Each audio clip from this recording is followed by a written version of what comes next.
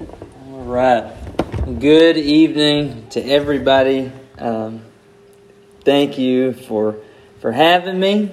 I don't know about you, but I had work today, so it's very off of my normal rhythm before I come to preach. It's always on a Sunday morning, and it's always been a nice, calm, relaxing, time of getting toddlers ready to go anywhere. So my day at the hospital and a weird surgery department prepared me well, just to put me right at home. But if you want to open your Bibles to Romans chapter 1, that's where we'll begin and basically be in these first three chapters. And we're going to be back and forth, so I'm just asking you to bear with me. Don't despise me for going back and forth a few different times, but like Luke said, I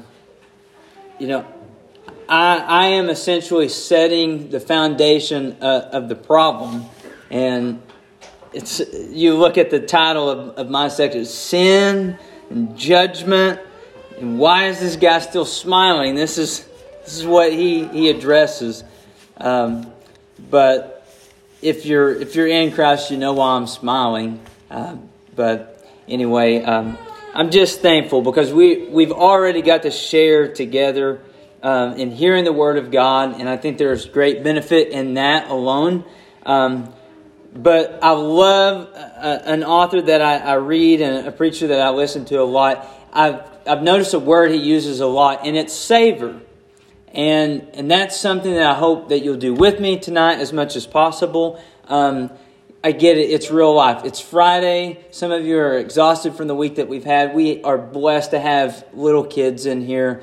There's going to be some stuff you miss, okay? It's okay. But what you pick up is what I hope that you savor. And so my goal, what I see, my goal tonight is, as you're looking at this weekend of a conference or a focused back-to-back look at the gospel, it stands on a few different individual truths. And those truths come together as pillars underneath a table, and they hold the gospel up. And to me, without the proper first pillar, it's going to crash. And I think that is justified here as we look at where Paul began. But my hope, my goal, if you're wanting to title this, if you take notes, if you're like, what are you really going to be getting at? It's that you're going to see where the gospel begins for Paul. Where does Paul start when he says, I'm going to the gospel? I'm going to explain this. And understanding that starting point is vital to getting everything else right past that point. So with where Paul begins, I think it would be obviously a disservice for us to not at least touch for a moment on what is the book of Romans, because pretty much every talk is going to lead out of one central book, which is the letter of Romans. And it's written to a church in a massive city. It had 1 million people in it, at least. And it was diverse. It's everything that Fulton County's not. I mean, we don't have a clue about what it would have been like to live in Rome or to deal with being in a church in Rome. The closest thing is whenever you get on Facebook.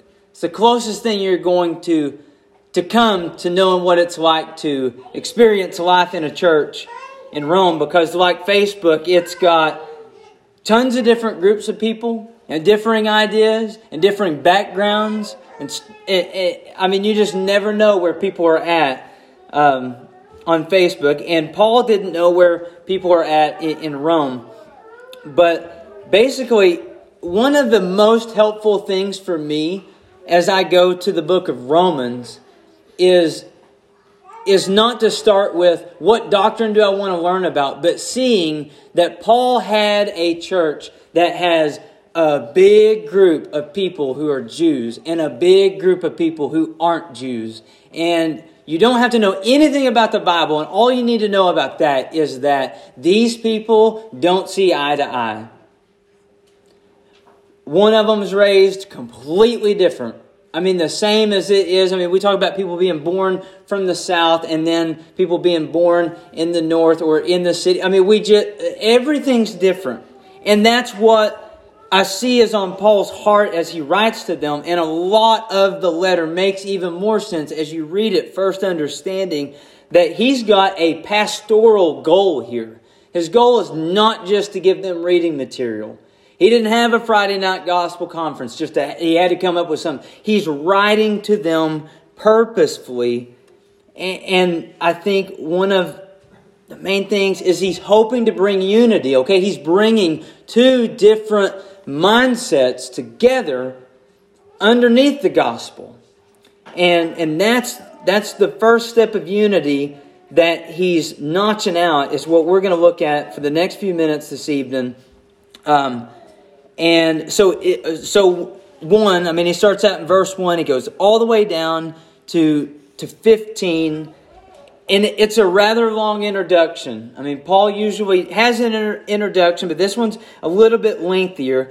But we've kind of read it. And in 16, he says, I'm not ashamed of the gospel, for it is the power of God for salvation to everyone who believes, to the Jew first, and also to the Greek. For in it the righteousness of God is revealed from faith for faith.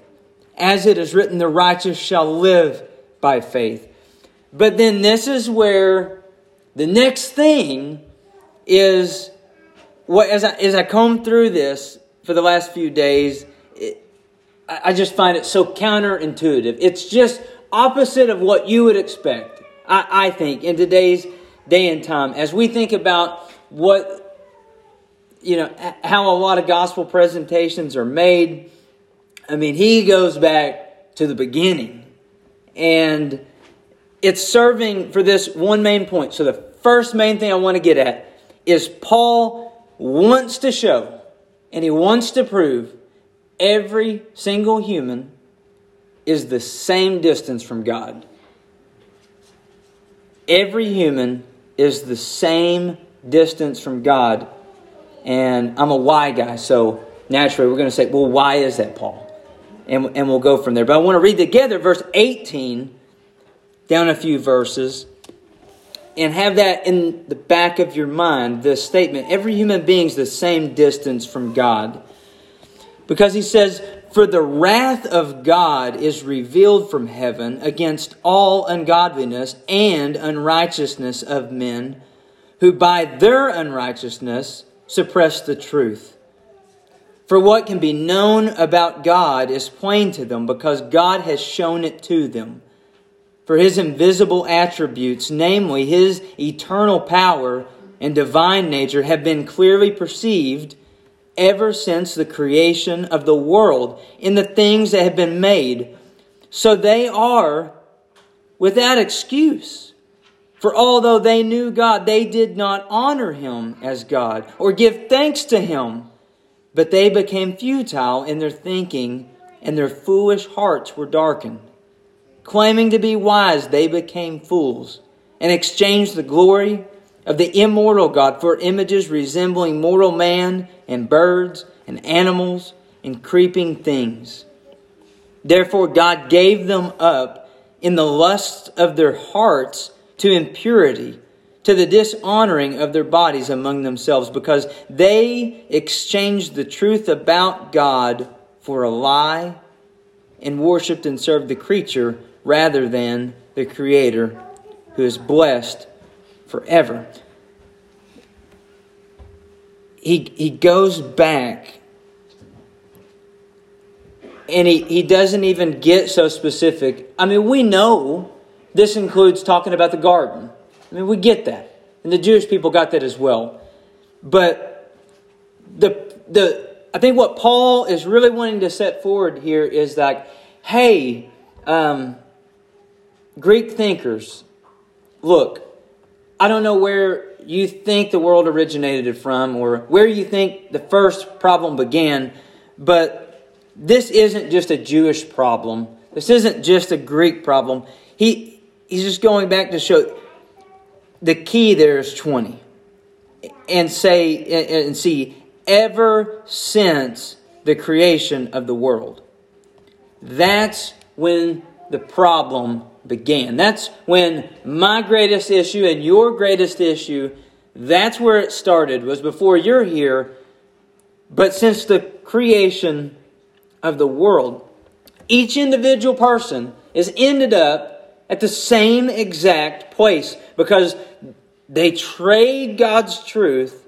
They traded in for a lie, which sounds ridiculous, but how do they do that? What it causes them to do is they worship wrongly. Now hear this.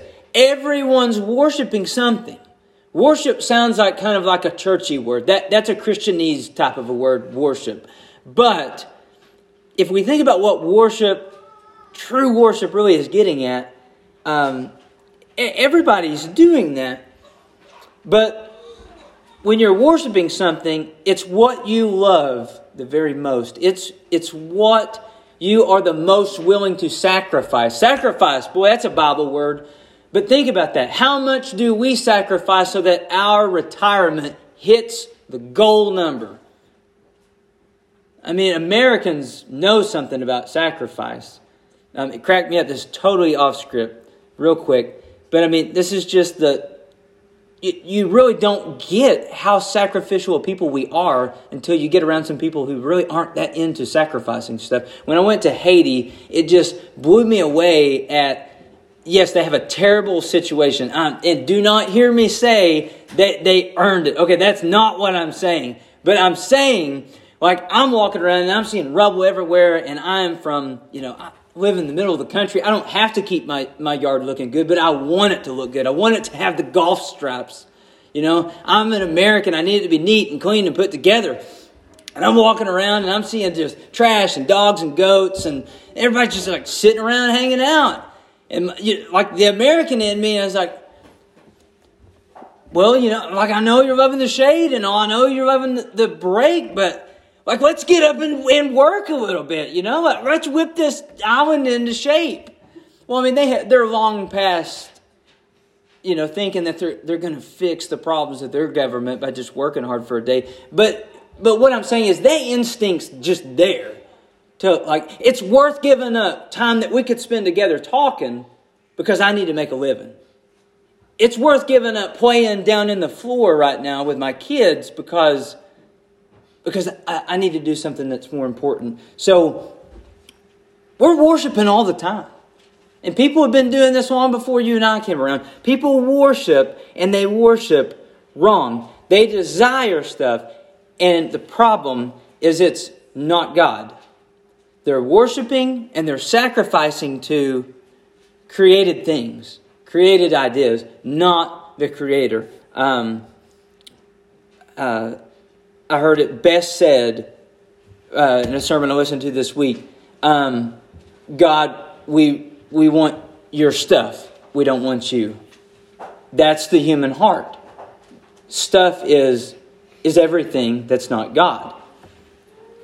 So to act as though God's not really God, and that's what you do when you don't worship Him correctly. When you act like God isn't actually your God, you don't actually owe Him anything, you're not going to worship Him properly, you've sinned. Okay, that is sin, and it's dishonorable. And Paul says since the creation, since the first humans, all have done this very thing, and they've sinned, and they're not righteous. But as we progress through Romans, what you're going to see is it's kind of like, well, but what about the people that they don't know God's rules? Well, how does that work? That doesn't seem very fair. Like, okay, yeah, Paul, we went wrong since the creation. We went wrong, but now that's not fair, because I mean, how are you supposed to obey if you don't know? What about the Native American that didn't hear the gospel? What about the people that aren't getting the gospel in China? What about these people? Well, here's the key, is to realize that the very first people since the creation, whenever we heard that, they did know the truth. I mean, are we missing that? And what did they do? They turned their back to God. So don't miss that this is actually important. Is their problem a problem that they didn't have enough information? No. They knew God. I mean, if anybody knew God, Adam and Eve knew God. But knowing God and knowing what He was like didn't fix their issue. So the problem's not that there's a lack of information in the human heart. That, boy, if we could just educate those people enough, if we could just get society running smooth enough that the schools were like they should be and people just knew stuff, they'd know not to go acting a fool. You know, they'd know to love people better. They'd know to work harder and to not be selfish. That's what a lot of the world's banking on, is we're going to get people woke enough. We're going to make them understand their racial lenses they're wearing, and that's going to fix them. We're going to get to a point that people will understand how wrong it is to think about women this way and to think about men this way, that we're going to just give us a little more time. That's what evolution says, is just a little more time and I can give you a way that this will work. Just give me a little more time and I can show you that anything will happen. Humanity wants to say, just give me a little more time and we'll fix this. Paul's like, no. They don't have a problem because they don't know something. Because the truth about God is plain to humans. And he says we see this. They're without excuse. We get that in 20 as well. Well, just 20 right here. This is the meat of it.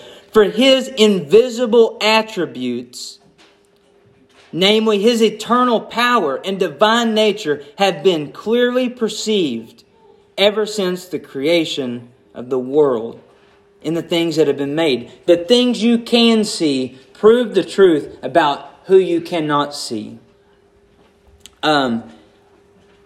I can't take personal experience and just make it yours and just make it click. But I can take personal experience where it just proves the Word of God and hope that it helps you. So here's where I hope that it helps you. This is long before Garrett ever gets saved. Okay, this is long before Garrett ever understands salvation, sin, redemption, nothing like that. But this is the result of giving little ones the seeds of the Word of God, okay? Because I would have never had this thought if my parents didn't keep me in church listening to this stuff. Okay, I'm sitting in a hay bottom, deer season time, best time of the year. Sitting in a hay bottom. My dad's there. I don't think we talked all morning.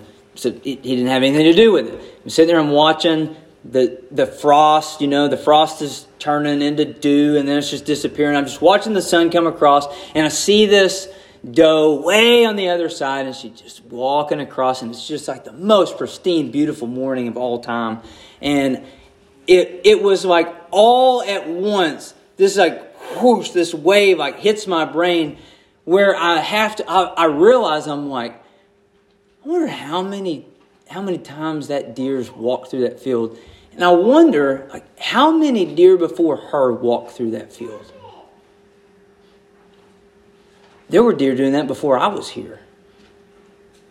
There's been a lot go on way before me. And it just hit me. The world doesn't exist just now because I'm here. And it's not going to, God's not going away just whenever I'm gone. It became apparent right there that I'm like, well, what came before that deer? What came before the deer before that? Like, how far back does this thing go? And my mind's just cracking like an egg and it's dripping out of the tree stand. And I never said anything to Dad about it, so I'm sure he didn't know what I was thinking about. But again, that may not help you at all. But what that did to me is begin teaching me this truth. And I know, I don't explain it well to you, and I'm sorry, but that truth was clear to me as a child. One day I realized, because the plain sense, we get it. You don't get this world from nowhere. And you don't get this world with some chaotic, destructive device. You get this beautiful world and all its intricacies from one amazing Creator. And that's what Paul's getting at right here. You know you didn't make yourself. And one day that day is going to come when you realize, I didn't make me. My mom and dad made me. Well, who made mom and dad? Who made their mom? Somebody made all of us. But somebody's God. It's so clear to the mind. But then we go further than that, and we don't just get that God is there. You watch this world and you see bits and pieces of what God's like through it.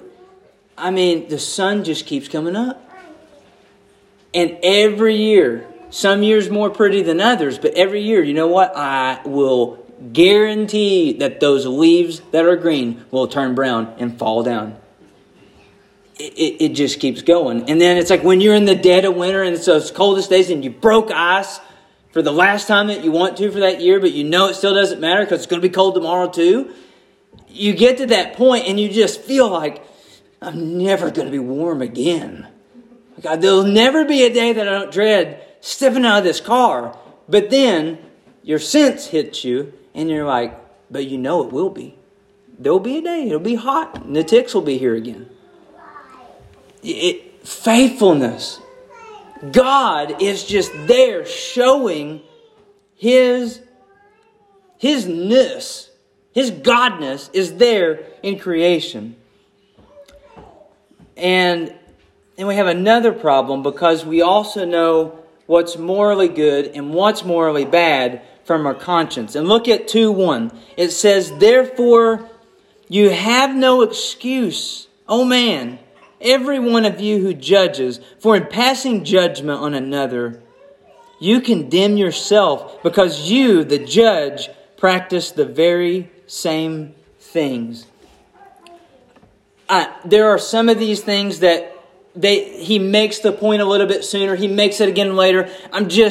For sake of time, I've got to just pick out some of the most clear ones there. But look at that. There is this idea coming out here that if you know enough to point your finger and cry foul at someone else, what does that prove? It proves you know what's right. You know what's wrong. You know what it is to mistreat. But then you turn right around and you do these same very things. Our basic conscience can make excuses for our evil, because that's what we do, is we excuse what we do because, look, you don't understand. I asked for the number 2, and I asked for a Dr. Pepper, and I said light ice, and I said it clear. And I said it 3 times. And it's full. It's full of ice. I mean, that sounds ridiculous, but y'all, that's for real. I mean, we get burning righteous indignation sometimes over that. And then, here's the worst part of our conscience, is when it does happen, and we say, that's okay. That's okay. And we drive away and we're like, I should have chewed them out, but I didn't. Man, am I good today. I mean, we think we've done something. Oh, man. Fast food is such a blessing to the preacher. It connects us all together. But here's what Paul is also saying here. We've got to make sure that we don't push the abilities of our conscience too far, because your conscience, even though it serves to do the very purpose that the Word of God said, which is prove to you that God is there and prove that morality is there, your conscience is warped because we do those things that I just told you about. But it's not able to save us. And so in verse 28 of chapter 1, here's part of the history of the human race. And since they did not see fit to acknowledge God, God gave them up to a debased mind to do what ought not to be done. God didn't push them into sin. God didn't make them sin. It says they didn't think it was right, proper. They didn't think it was worth the time to acknowledge God. And so what happens essentially is just this. God lets them go. They're biting at the bit to get to what they ought not get to. But for His wisdom, this was the best thing to happen. I'm turning you over to what you are longing for. And it's not going to end well. All of these people that we've talked about so far in time past, what's happening is they're earning the title of unrighteous. And that just means not good. I mean, righteousness and unrighteousness, I feel like that's pretty basic principles. But, I mean, essentially, it's like, are you God-like or are you not God? So to be unrighteous is to be, you're not like God. And you're not going to be with God. So Paul's proven here in this first section of Romans that the Gentiles, I mean, you can almost see it. It's like the Jewish church, the people in the pews, like on the Jewish side of the building. I don't know which side's the Jewish side, so we'll just say it's this one. You know, they're kind of like, y'all hearing this? Y'all hearing how terrible y'all are? You just out there after all your passions with no discipline, no guidelines, no diet. I mean, man, just listen to Paul. He'll tell you everything you need. So that brings about, well, what about the Jews now? What about the Jews, Paul? What about people who did follow God's rules? Because these people, they're just drifting off into madness. They're not following any rules except the sin. But what about these hard-working folks that are abiding by the law? Okay, big statement. No one is justified by the Mosaic law. Or you could say the Old Testament law. Or we can just say the Old Testament. However specific you want to get. No one. It means that even though Moses and a lot of other Old Testament prophets wrote down the words of God and they explained what definitely wrong behavior is and what definitely good behavior is, they clearly did that, but they're still guilty. So what's going on here? You clearly just being born and being a human is not enough to find righteousness. But now we're getting to some real sticky ground where being a Jew and having the very law of God's not quite cutting it now. Okay, so think about this. If you're driving home from work, and if you're on 62 highway, you've thought the very same thing as me. Don't act like you haven't whenever I get done telling the story. Because I don't know what it is, but something happens. When you're on 2-lane, you drive 54 miles an hour. But whenever you get to the passing zone, you drive 97. And so here's what happens. You're trying to get to your beautiful children, or you're trying to get to the Ozarks Bible Church for the gospel conference, and you get to your passing zone, and then there's Dale Earnhardt Jr. out of nowhere and floors it. Even though he was just like running the pace. I don't know what he was doing. He was in the pits, and then now he's running wide open, and we get back to the 2-lane, and he's in the pits again. And so what you're thinking is, I'll drive up beside them, and I'll shoot that person, and then I'll just drive on home. But here's the deal: if you drive past them and you shoot and kill somebody on the way home, and then you get home, but you go cook your elderly neighbor dinner. And then you lovingly, you are like super dad, and you give your kids the best good night, tuck in and kiss and all that good stuff. The best thing ever. Here's the question. Are you still guilty of murdering Dale Earnhardt Jr.? Yeah, of course you are. Yeah, no one's forgetting that. But y'all, we're laughing, but this is the reality of how so many, I'm not going to say all, but so many of the Jewish people misunderstood what it was to be God's people, what it was to have the Word of God. And most especially, the focus is how to be righteous. They greatly misunderstood that. Doing a lot of good stuff doesn't erase your guilt. The Jewish people didn't understand this. A lot of modern Christianity doesn't understand this. And whatever the Today Show or whatever that weird show me and Chelsea watched the other day, what is that show that plays all the Today Show? Well, they don't understand this either. They're crazy. But I said this is 225, so I hope that it is. I hope that I was right. Let's go to 225. Paul says, for circumcision, time out. All you need to know about this, it's an outward physical sign that just says, hey, we're part of the people of God. We're Jewish people. So it's just doing the tradition thing. Now we're back in. For circumcision, indeed, is of value if you obey the law.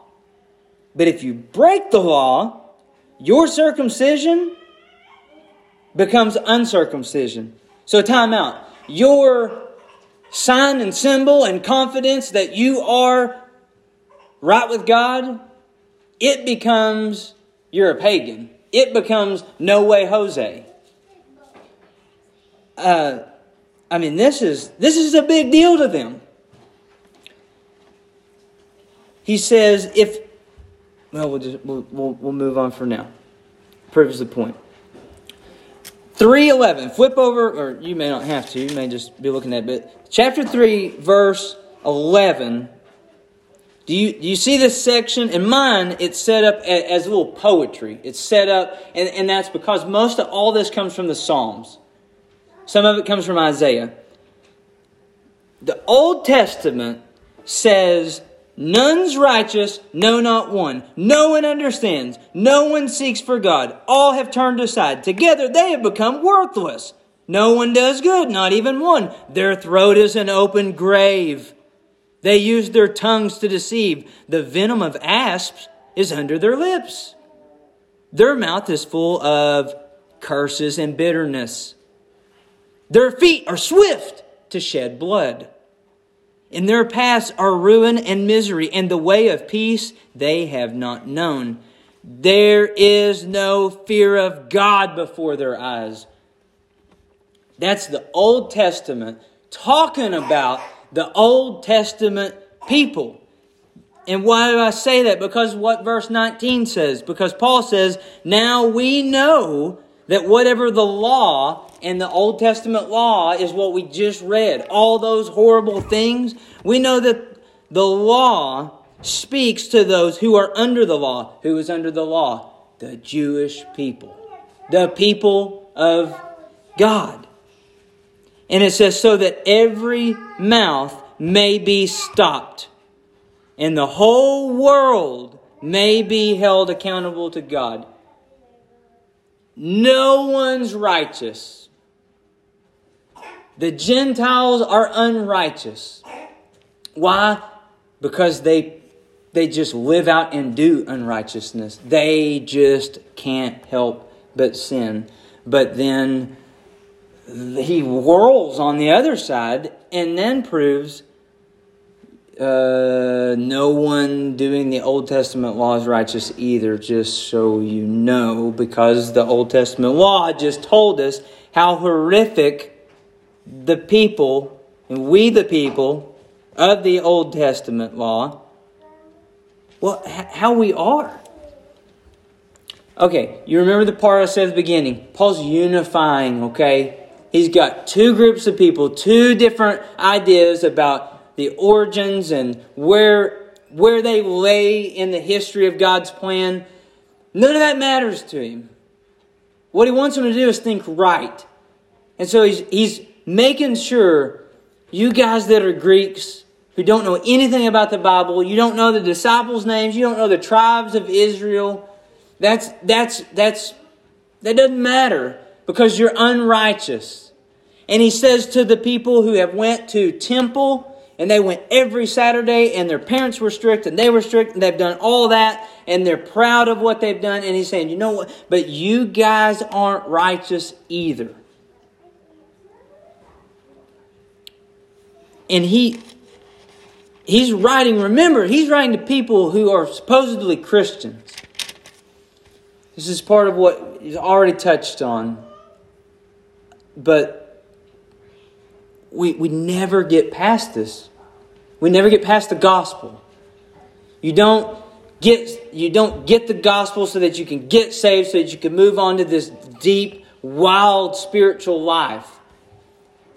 The day that the gospel doesn't become enough, you're out of it. You've gone off. It's never the thing that we get our training wheels and then we say, take them off. Like, no, we plead and we beg, don't ever let me forget. It's the starting point, y'all. This is the starting point, is that we, and that means Abraham Lincoln, who's not here to defend himself, and it means whoever is coming after I'm dead. We all, if you're a human being, you are facing God's wrath. That's the beginning of the gospel for Paul. The best summary statements that I can find here is 2 verse 12. So go there with me. And he says, for all who have sinned without the law. So this is those poor people that they didn't even know what they were supposed to do. No, he says, all who have sinned without the law also perish without the law. Where they end, they perish. And he says, and all who have sinned under the law will be judged by the law. I mean, someone has got to be there listening to the letter and keeps wanting to kind of like raise their hand and like finally just be, hey, guy that's reading the letter, like I'm confused because neither path works. Maybe we should write Paul back. Man, I mean, you got to give us one path. You got to give us something that'll work, because this is the best we've got. All sinned. You're perishing, period. You're judged, period. Doesn't matter which background you're coming from. That's the point that Paul's making. And look at 3 verse 9. It says, what then? Are we Jews any better off? No, not at all. For we have already charged that all, both Jews and Greeks, are under sin. I want you to savor for a second.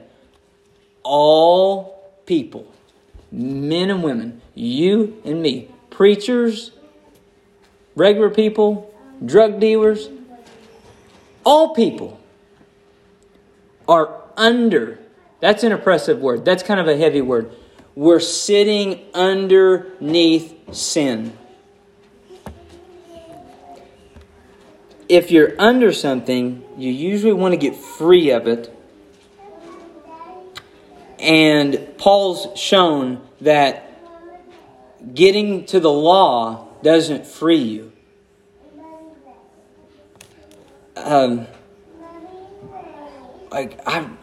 My fear is that you're hearing my words, but it's just not hitting your heart yet. Let me put it like this. If you don't get anything else from me tonight, I would say the biggest point that I see in Romans 1, 2, and 3 is the reason people go to hell is not because they reject Jesus. Okay, listen. The reason that people go to hell is not because they reject Jesus. They don't have to hear the gospel to be condemned. So I hear that question a lot brought up about, well, what about so-and-so that doesn't hear in Amazon? What about so-so-so? I can't get into that. I trust the sovereign providence of the Lord, that He is just and good, and He will do what is just and good. The point I have to to make is to know the things that I can know right here that are plain Jane in the text. You don't have to hear the gospel to be condemned. If you're a human and you can make a moral choice, it's over. That's all it took. You didn't have to hear anything. You didn't need to know anything else. If you're a human and you're breathing and you can make a conscious decision, you're not going to be righteous when God judges you. End of story for every human being per the Word of God. You instinctively sin. We have earned one thing with that. He says, look at 2:5. 2 verse 5 says, but because of your hard and impenitent heart. And look, he's been talking about all these people of like old time history and stuff, but he turns and it has everything to do with today. So this is just as much, when I say you, I mean you right now and me right now. You are storing up wrath for yourself on the day of wrath when God's righteous judgment will be revealed. You know what wrath is? You know what wrath looks like? How do you want to face that wrath coming out of God?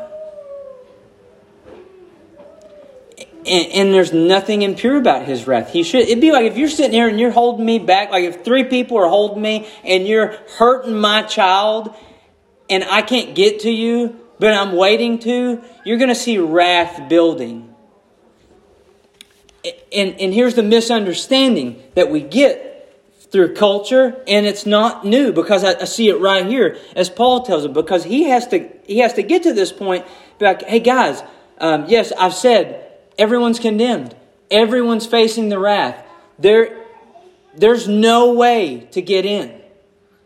And when they plead the case of like, well, we just didn't know. Like, what about the people? There's not enough rules. They just don't know. What Paul's getting at is like, then you don't understand the goodness and the mercy and the patience of God, because the patience and mercy of God is not that He says, oh, now we'll just let that sin come on and just get him in. It'll be all right. That's not the patience of God. The patience of God is that you're allowed to continue living. He says, do you not understand that the kindness and goodness of God is there for you to repent? You're given time to come to Christ. That's God's patience and goodness. Not that He quits being God for a second and will just let anything walk through the door. That's not it. Y'all, the beginning of the gospel is that we have to be saved from God.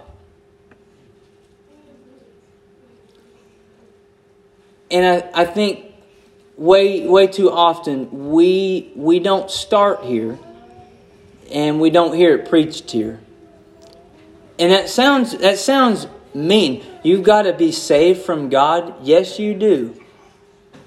Why? Because God's not me and you. He doesn't have a twisted conscience. He is perfectly good. And you know what? You know why I can smile while I was coming in here to preach on sin and judgment? It's because it is of God's power. But I'm told in the very first section we read there, as he introduced why He's not ashamed, and it's because the gospel is the power of God for salvation to everyone who believes. The gospel is the only way that God can hold His wrath back from anyone. And while I want to go so much further into all of exactly why that happens, that's the point of this weekend. But we don't want to run out from underneath this too quick.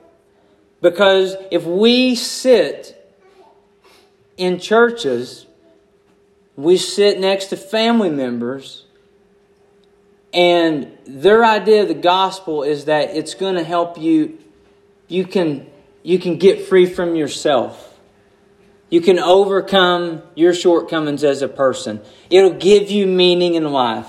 If the gospel is starting with that, it's just a little fix that you need. It's just a little bit that you're missing.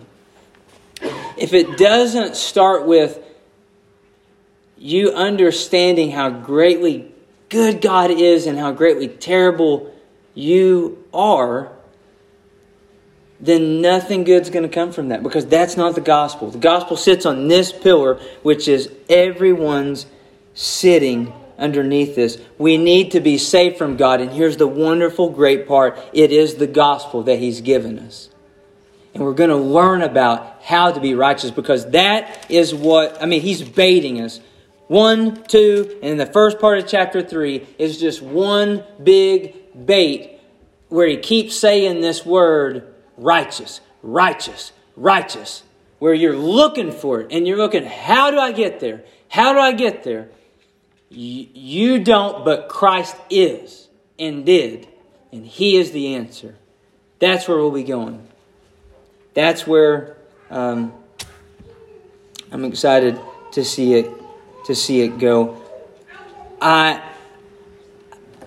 Christians, we're some weird folks, because we can be reminded, for a lot of you, I hope for everybody here, you are born again, and this is a reminder of the truth that set your heart on fire for the love of God and the love of Christ. If it's not, we'll stay here, we'll talk, let's figure it out. If you have further questions about it. But as Christians, if you're in the body and in the kingdom now, I love that God is so great in His goodness that no one's good enough. Because when I get there, I cannot imagine how great it's going to be to have Him ruling. I'm over presidents. I'm over kings. I had enough history to get that I don't want a king either. I'm over bad bosses. We're worn out in this world with men ruling. And I mean just people. That's the goodness here.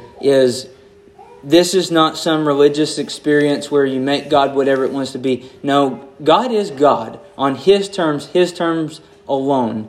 We are here. We have the evidences of the creation around us. We have the evidence of a moral conscience within us.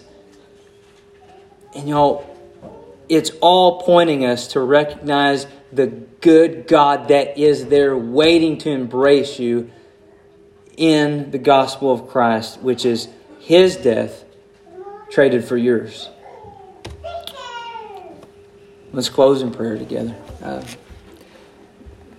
Father, I thank You for Your word, and Lord, I hope that we have been helped here this evening, looking at Your word, seeing the truth, that we are not going to be pulled off track by the enemy or pop theology. Lord, we know by ourselves we clearly have one path and one destiny, but I am just as certain, as terrible as my heart and mind is, I am in Christ, and therefore You see Him, and I will be welcome to the kingdom. And I pray that be known in every heart and mind here tonight. I ask for You to comfort those who are Yours, and I pray You to bring new sheep into the fold. In the name of Christ, amen.